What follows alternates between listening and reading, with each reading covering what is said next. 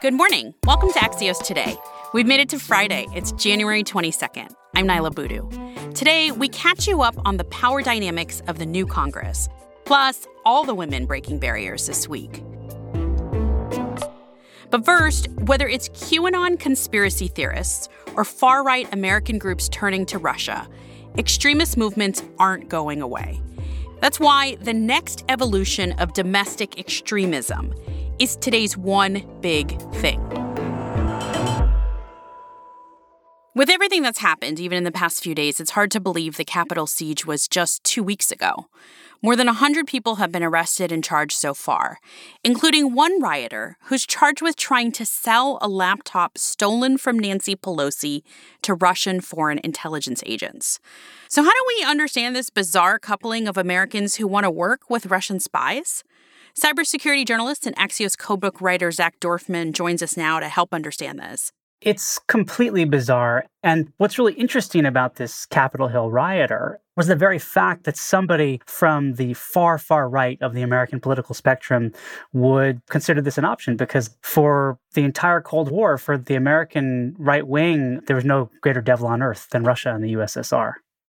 Zach, I wonder if you can explain the ties between far-right American extremists and Russia. Yeah, after the fall of the Soviet Union, it started turning more toward an aggressive, chauvinist Western nationalism. And that, in turn, created all of these weird affinities and links between far-right movements all over the world, looking up to Vladimir Putin as a kind of savior of the West. And so long before the Trump era, these connections and affinities were taking shape. So have we seen Russian propagandists trying to capitalize on this?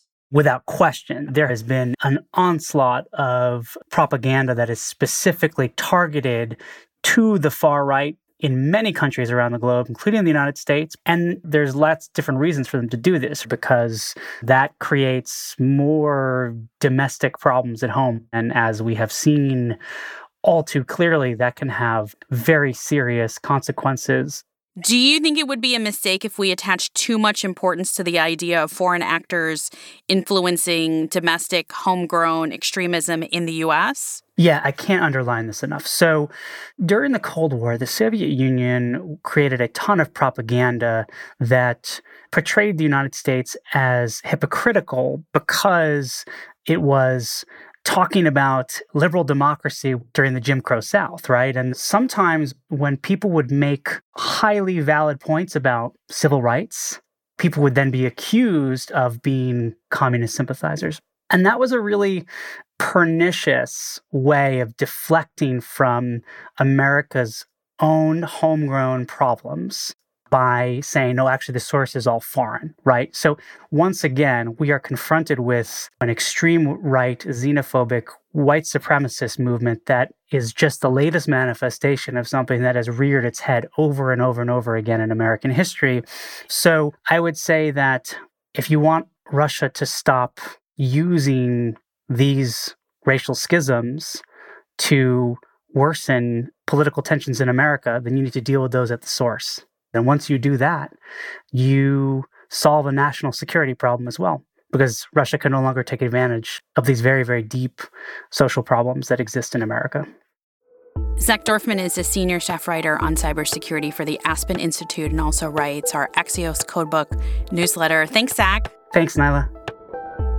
We'll be back in 15 seconds with how QAnon adherents are reacting to their current conspiracy theory falling apart.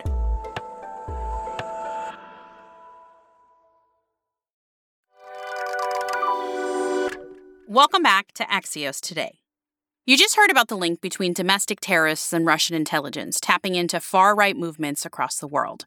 These far-right movements and other extremists, white supremacists, conspiracy theorists like QAnon followers are nurtured by dark corners of the internet, which is where Axios media reporter Sarah Fisher has been this week, on these message boards to see how specifically QAnon supporters are reacting to Joe Biden peacefully assuming the presidency.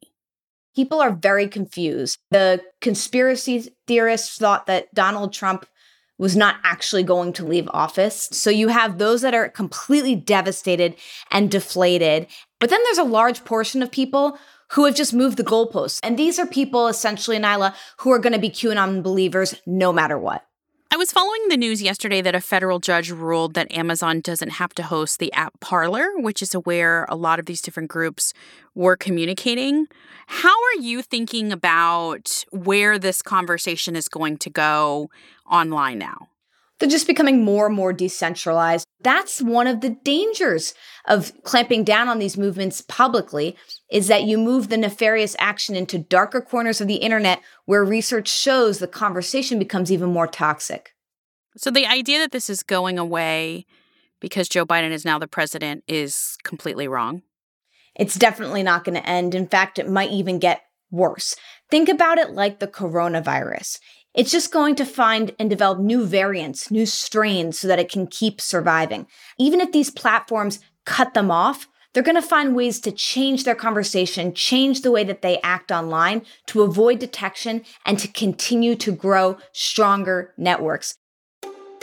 Sarah Fisher covers media for Axios. Last night, Mitch McConnell released a proposal asking Senate Majority Leader Chuck Schumer to delay President Trump's impeachment trial until February. This is one example of how the balance of power in Congress is shifting. So I went to Axios' Elena Treen to help us understand a little bit more about what this new power dynamic is going to look like. You would think 50-50 split means equal footing, but because Vice President Kamala Harris does have that tie-breaking vote, it really puts it in a 51-50 range.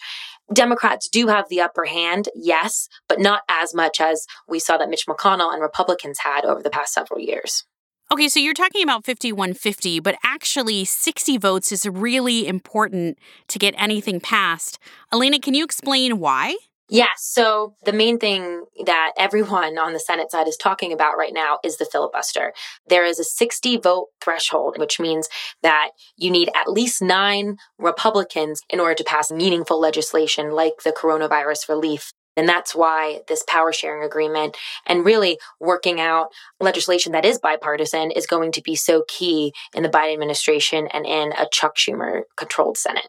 So what should we be watching for in Congress in the next few weeks?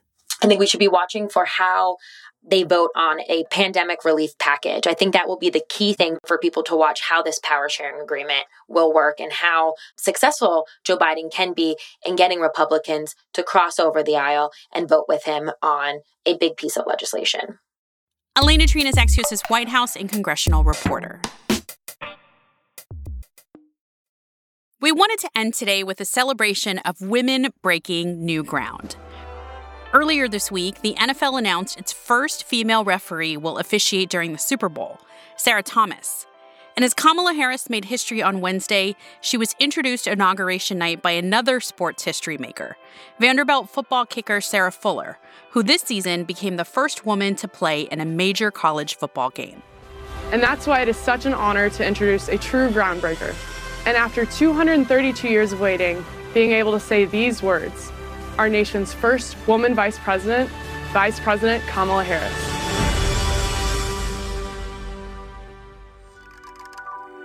That's all for us this week. Axios Today is brought to you by Axios and Pushkin Industries. We're produced by Carol Wu, Nuria Marquez Martinez, Kara Schillen, and Naomi Shavin. Our mix engineer is Alex Sugiura. Dan Bobkoff is our executive producer. Sarah Kehaulani-Gu is our executive editor, and special thanks to Axios co-founder Mike Allen. At Pushkin, our executive producers are Lital Malad and Jacob Weisberg. Thanks for listening, stay safe, and enjoy your weekend.